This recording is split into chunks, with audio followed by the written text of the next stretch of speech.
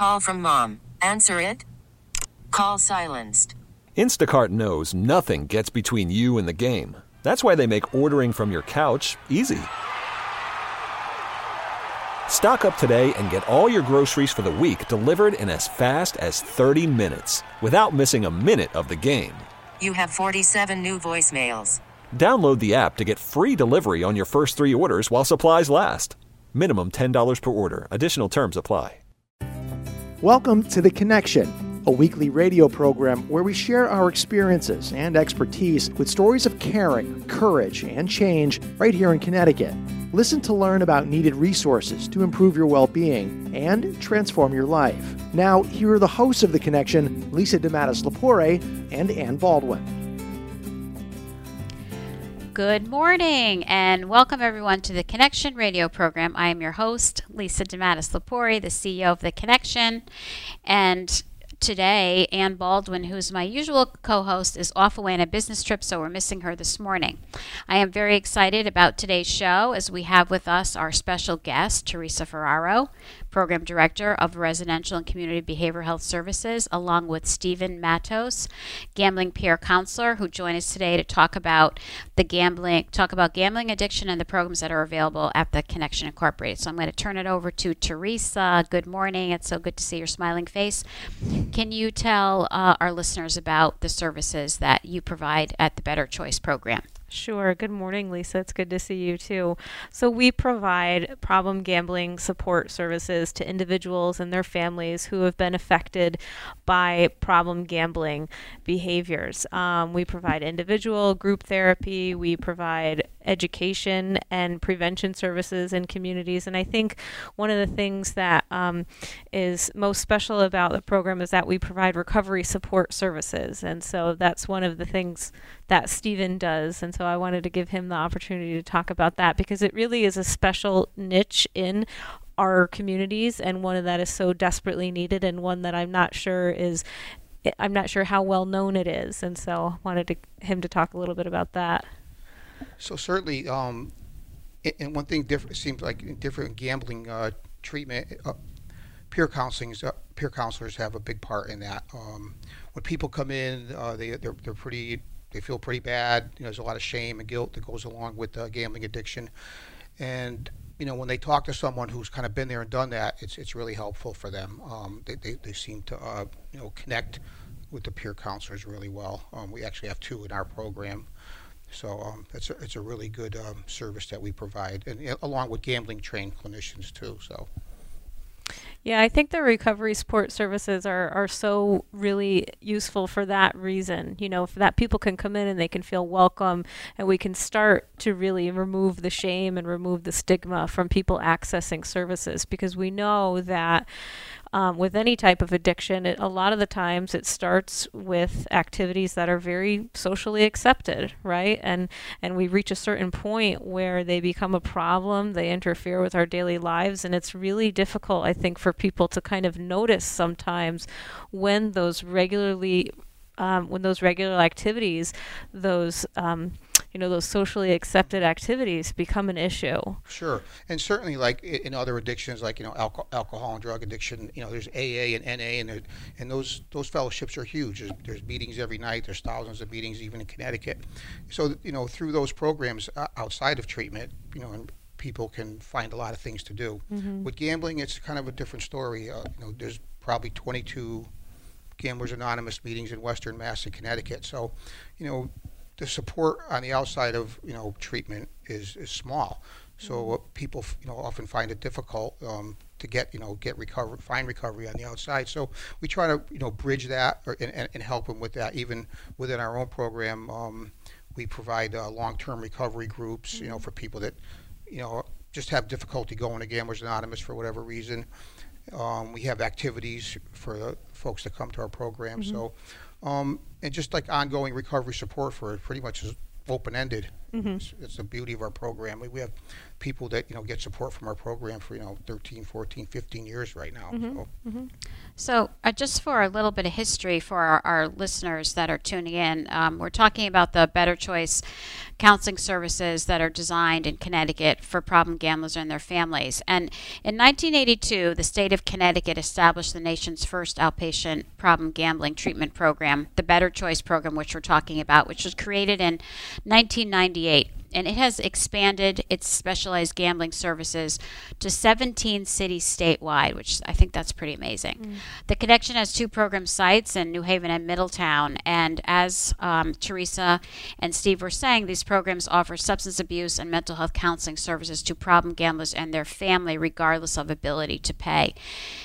Steve, can you talk to our listeners about the shame that's associated with and how you help the folks you see come in deal with that initial feeling of shame and loss, and maybe even articulate and tell perhaps a story of someone that rings true to your heart that you offered help to and that really struggled?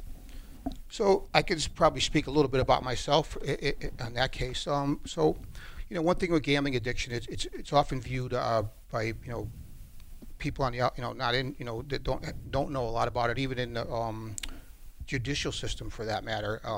Not that I had experience with that, but it's viewed differently where people come to our program that have been incarcerated or facing incarceration and often experience harsher sentences rather than than someone with drug and alcohol problem where they offered a program or some kind of some kind of diversionary program. And with gambling, it's like, a lot of times it's you're greedy, you stole money, and a lot of times it's like money was taken just with the intent of putting it back after they won it back. So it's kind of viewed differently. And even in my own case, I mean, I've been in recovery for over 30 years, and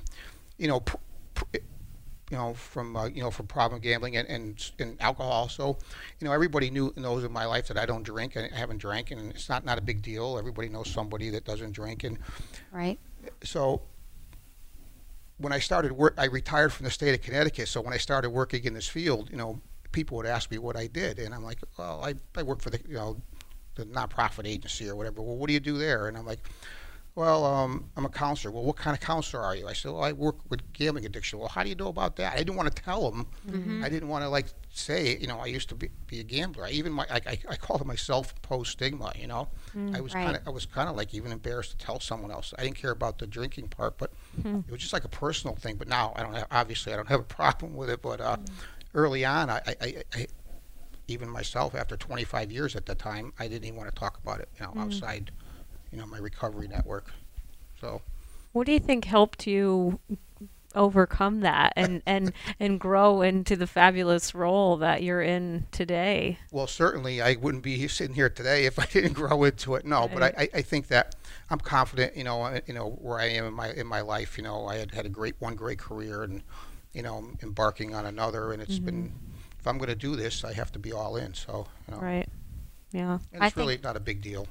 There really is a lot to be said about consumers and folks that go through some type of addiction and are able to really come back and share that strength with others that are seeking services. And really, my hat's off to you, Steve, for really giving back and providing a pathway and hope for others who are suffering from addiction problems. My question, because you sort of walked down that road, obviously, and you're sitting here and looking great, and it's just amazing to hear your story. What really helped you, if you don't mind sharing, to come to get help for yourself? So for me, I was in recovery, early recovery, in AA for like 10 months, and I was doing well in some areas and struggling in others. So my recovery kind of hit a roadblock. So there were still things I wasn't, that weren't getting better in my life. Being in recovery, and one of them, financially, obviously, because I was still gambling, and and gambling almost took me back to drinking, Thank God it didn't, but it almost did. And I actually see that a lot in recovery.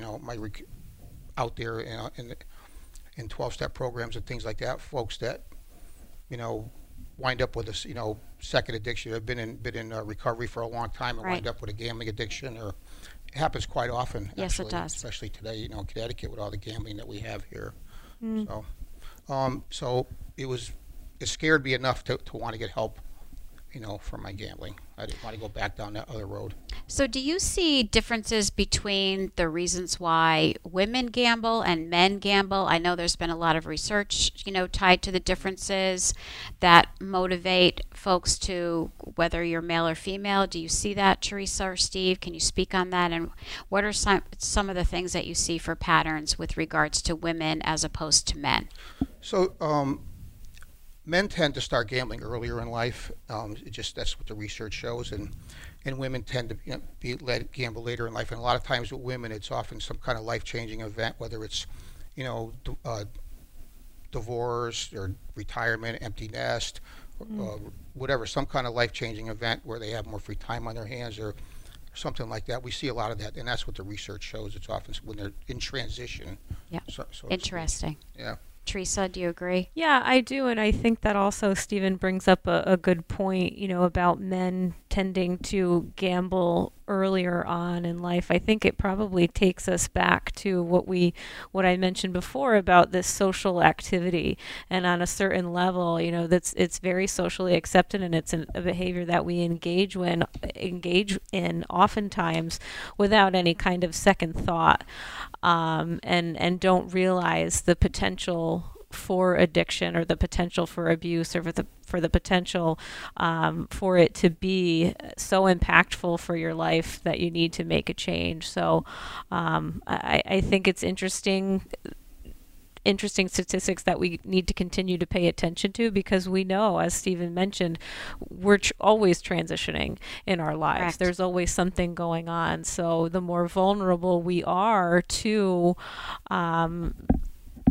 this addiction, the more necessary it is that we're aware of these programs that exist, that we're aware of the support that exists, and we're aware of how to access it and when to access it.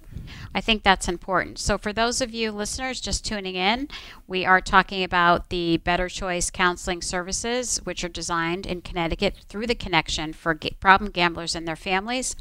I want to let folks know that there's a free, confidential 24-hour service helpline for gambling in Connecticut, and the phone number is 888-789-7777. Again, 888-789-7777. And again, you're joining us and we're speaking with Teresa Ferraro and Steve Matos, both from the Better Choice Gambling Program, and we're here talking about services that are available to you and your family should you be suffering from this issue. What I'm interested in hearing about is, with the casinos that we have in Connecticut and potential new ones coming on board, how do you feel that will impact your services right now, and do you have a wait list of people waiting to get in? That's a good question. We do not have a wait list, and we accept people 24 hours a day. 24 hours a day, someone's going to be connected to or given a contact of an agency in Connecticut that can support them. Stephen and I were actually just talking about the new casinos right before we had this conversation, and you mentioned a really interesting fact that I'm wondering if you can share about the different radius with regard to accessibility and gambling. So sure, the research shows that people that live within 50 miles of a casino are 4 times greater risk of developing a gambling problem. So we have the Eastern Connecticut ones, and we have East Windsor possibly, and then if there was one in Bridgeport, pretty much that 50 miles would be everybody probably close within 50 miles of, in Connecticut to that 50 miles. So covers all the corners of the state. Pretty much cover everything, yeah. I think for us, when being aware that there are additional casinos on the table being proposed, and we know that there's one in Springfield that is going That's to right. open, just right across the state lines. The main thing that we focus right now, in anticipation for these new casinos is, how can we respond to the needs of the community? And the first step that we take is providing the education and providing outreach to these communities that are now possibly going to be affected by it. So that's something that we do currently now in New Haven and Middletown. And as more proposals come along, that will be our first approach, is to provide outreach and education and prevention services to these communities. And we also go into the schools too. I think that's an important thing to mention. We do serve adults 18 and over, but youth prevention has also been a focus of ours. Do you see many youth seeking services at this point? Not really. There's a few. We don't see under 18, obviously, but we have done referrals or intervention type things with meeting with them, not as a client, but they're given information and what to do and things like that. Sorry, you're going into different facilities and handing out information, and besides handouts, are you also just informing people or having sessions to let them know how to identify if you have a gambling addiction? Yes, we are. And we're identifying, how one thing, something that seems as simple as a card game or a scratch-off ticket, how that can then lead to more troubling behavior and behavior that, like we've been talking about, might not seem so obvious to people. Can we just talk about what some of those things might be for our Sure. listeners? So I think with any addiction, one of the first things that we need to recognize is that when you're spending more time focusing on and I use this term, when you're focusing on your drug of choice, when you're spending more time focusing on your drug of choice and it's impacting your ability to live your life, care for your family, care for yourself, that's one of the first signs that we want to see. And that's one that surprisingly goes very easily unnoticed. When we're hiding things, when we're not being forthcoming about our behavior, or maybe, with regard to gambling, what we're doing, what are we doing online when we're accessing the internet. I think one of the most challenging things about addressing problem gambling is that gambling is everywhere. In the most simplest forms and in the most complex forms, it's accessible everywhere. Yeah, I just want to touch on something you were saying. One thing with gambling, it's the hidden addiction. It could go on for many years, and the husband or wife may not even know what's going on. Or it could be right under their nose, and really they don't find out about it until like a financial time bomb goes off, like the house is being foreclosed on, or losing their job, and we see that a lot. And oftentimes the spouse will think that they're having an affair or something. They don't even think that they're at the casino or they're gambling. It's really quite common. And one thing about gambling, it really has a severe impact on the family. It really, and I know a lot about that part of it too, because as a peer counselor, I do have lived experience in my own gambling history, but I also grew up with gambling in my household. My father was a gambler; that's what he did for a living. So, from as far back as I can remember, gambling impacted, my mom, my sister, and I, pretty a lot. So, I have like a lot of lived experience. And I always tell them to get 2 for 1 with me. So, family peer and a gambling peer. So, Right, there you go.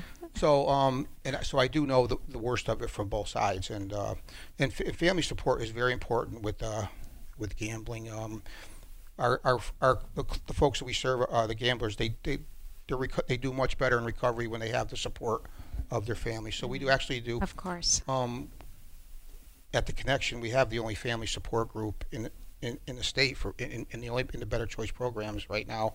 I've been doing that one for 4 years, so it's really good. So part of I'm assuming that part of the family piece is also supporting the family members and educating the family members on what to look for, exactly. And for them to also talk about how difficult it's been and how to deal with their loved one and moving forward, and what might be some of the blaring signals that they also need to look out for, etc. Mm-hmm. Sure, and it's to help them through the recovery process, because they've been so, impacted from the gambling, traumatized, even, and a lot of financial stuff. We try to educate them on that, how to handle the money, and transparency with the finances, different interventions with the money type things like that. But also just emotional support and things they can do to get on with their lives, after the gambling. Do you typically see, Steve, you were so articulate to share, and thank you about your own family experience and growing up in that environment, but do you see that as a common thread at times with some of the families, that there was someone else in the house that perhaps saw gambling, or someone, they were involved with friends that were gambling and it sort of got caught up with them, or is it pretty random? It's just random. It could be, gambling's pretty accepted, like we talked about before. Of course it is. It's like, so it's kind of accepted, and it can go on where, like we talked about, it's a hidden addiction. So, it could. For me, my own case, I started, gambling with my dad at a young age. So, that's how I started gambling. But it's just kind of random, yeah. And people in recovery also. Yes, that's really common. Are at a 40% greater risk. Yeah, I agree. I definitely have seen, even in my own family, a distant cousin who went through his own addiction to substances, but then he picked up gambling, and it was just amazing to me. I just have this, one memory of, it was a very, very bad winter storm, and he was living on the shoreline, and he was heading out to the casino, and he was so desperate that he was willing to drive with only $20 in his pocket, thinking that to drive all that way in bad weather, think that he was going to win something. And of course, when he won, because there were many times that he won, he would spend that. And it was just he lost so many things, relationships, his family, his job, etc. And it was very painful to see. And you're right, many folks that have an addiction to one thing, it can turn into other substances, gambling. And I think you're right, gambling is around us constantly, and I do think that people don't always see that. I mean, it happens even in school, in the schools at a young age. It happens at all types of different affairs, aside from lotto tickets and etc. But the question is, when you're unable to stop and it really is affecting your life and your ability to thrive, that it's a problem. So again, for those of you that are listening, welcome to the show, and we've been speaking with our two folks here, Teresa Ferraro and Steve Matos from The Connection, from the Better Choice program, who've been helping us to understand and learn more about gambling problems that are existing in Connecticut. And once again, for those of you listening, if you have an issue, please feel free to call the confidential 24-hour service helpline for gamblers in Connecticut at 888-789-7777. The first most important thing you can do, I think, is if you have a problem, it's easy for me to say, but it's true. If you reach out to those who are there to help you, you just make that one phone call can truly change your life. Because when you connect with someone, like Steve has so articulately shared, having gone through that, it means so much to have someone that you're dealing with who understands the roads that you've been on. And you know what you stand for, Steve, really is you're like a light of hope, because what you're doing is you're offering the clients that are coming in an opportunity to see that you, in fact, can change your life, irregardless of how old you are or what your circumstances are, that rebuilding your life is very possible. And a lot of folks don't come in for treatment, as we know, Teresa and Steve, because they feel they know the same old, and really starting all over again is really a new opportunity. And I always see the clients that we deal with at The Connection as very strong individuals. While they feel like they may have, in their world, failed, quote unquote, although I hate that word because we all have made mistakes. Let's say it's a mistake. The fact that they've survived certain things, I always see a strength. I always already see the shining star in all of it. And I look at folks and think, wow, look what they've gone through, and look at this road, and they can pave a new road. And we've seen people do that. And I'm not going to say that it's easy, but what I do know is being lucky enough to have folks like you, staff that work at the Connection, that do this work is really amazing. And I'm so grateful, really, that both of you are here today and that we're, having this discussion. So before we start to wrap up, what I would like to ask you, Steve, is for you personally, having, been in recovery and now having this opportunity to give back to clients, how do you feel at the end of the day after you've been able to reach out and help those in need? What does that do for you as someone in recovery? And also, because to me, you seem really excited and passionate. So you some people say, oh, I have to go to work today. But clearly you love what you do. You lived it. And now you're giving back hope to someone else. Did you have someone in your life that did that for you? And how do you feel like you're impacting the clients that you serve in Connecticut? Well, sure, people have done that for me all along my road through recovery. Every day there's someone who's helped me, and whether it was for alcohol or gambling or my own recovery as a family member. Probably the biggest thing, what I see, especially in gambling, is there's not a lot of people with long-term recovery. So I figure here's this opportunity I have to someone with long-term recovery from gambling to share my experience, strength, and hope with that. And you said hope, and I think I believe that hope is my number one tool. I try to be the face of hope for the folks I serve. And another thing with gambling is too, like one of the differences between gambling and substance use. Is that financial burden that people bring into when they come into treatment? It's often they think it's insurmountable. How are they ever going to get past that? We all think money's everything. So it's a huge piece and a huge barrier for folks that when they do come in, how they get. Because one thing with gambling is the problem could be the solution.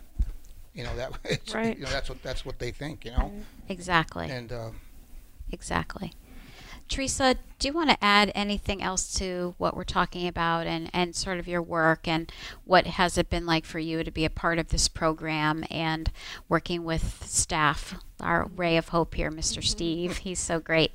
He is. What's that like for you? And I think that it's really important to recognize the work that Stephen and his colleagues are doing, and the fact that you guys are the reasons that the clients keep coming back, that we have clients in this program. I got a call not long ago from someone who said to me, I really need to get back to the Better Choice. I had a slip up. I haven't been there in about 5 years, but I really need to get back in. And the staff there did so much for me, and that just goes to show what kind of environment we provide. We provide an environment where people feel comfortable, where people know that they can always come back, and we know that recovery is a lifelong process. It is. Thank you. What a great conversation that we had today, and I want to thank our two guests, Teresa Ferraro and Steve Matos. Steve, I'm going to call you the ray of hope because you are. And we hope that you and all of our listeners enjoyed it again. And if you'd like any additional information regarding this topic or any of the Connections programs, please visit our website at www.theconnectioninc.org. That's going to do it for this Sunday morning. We'll be back here next week, same time, same place on WTIC News Talk 1080.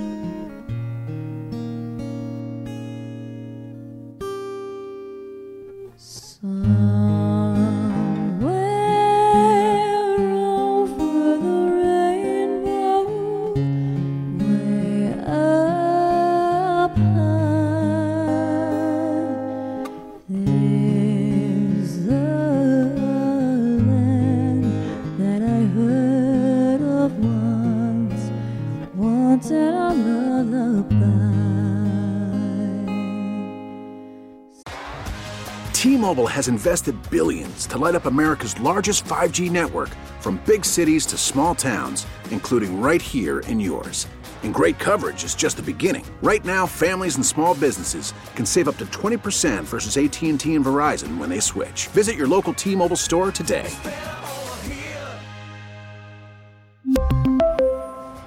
Plan savings with 3 lines of T-Mobile Essentials versus comparable available plans. Plan features and taxes and fees may vary.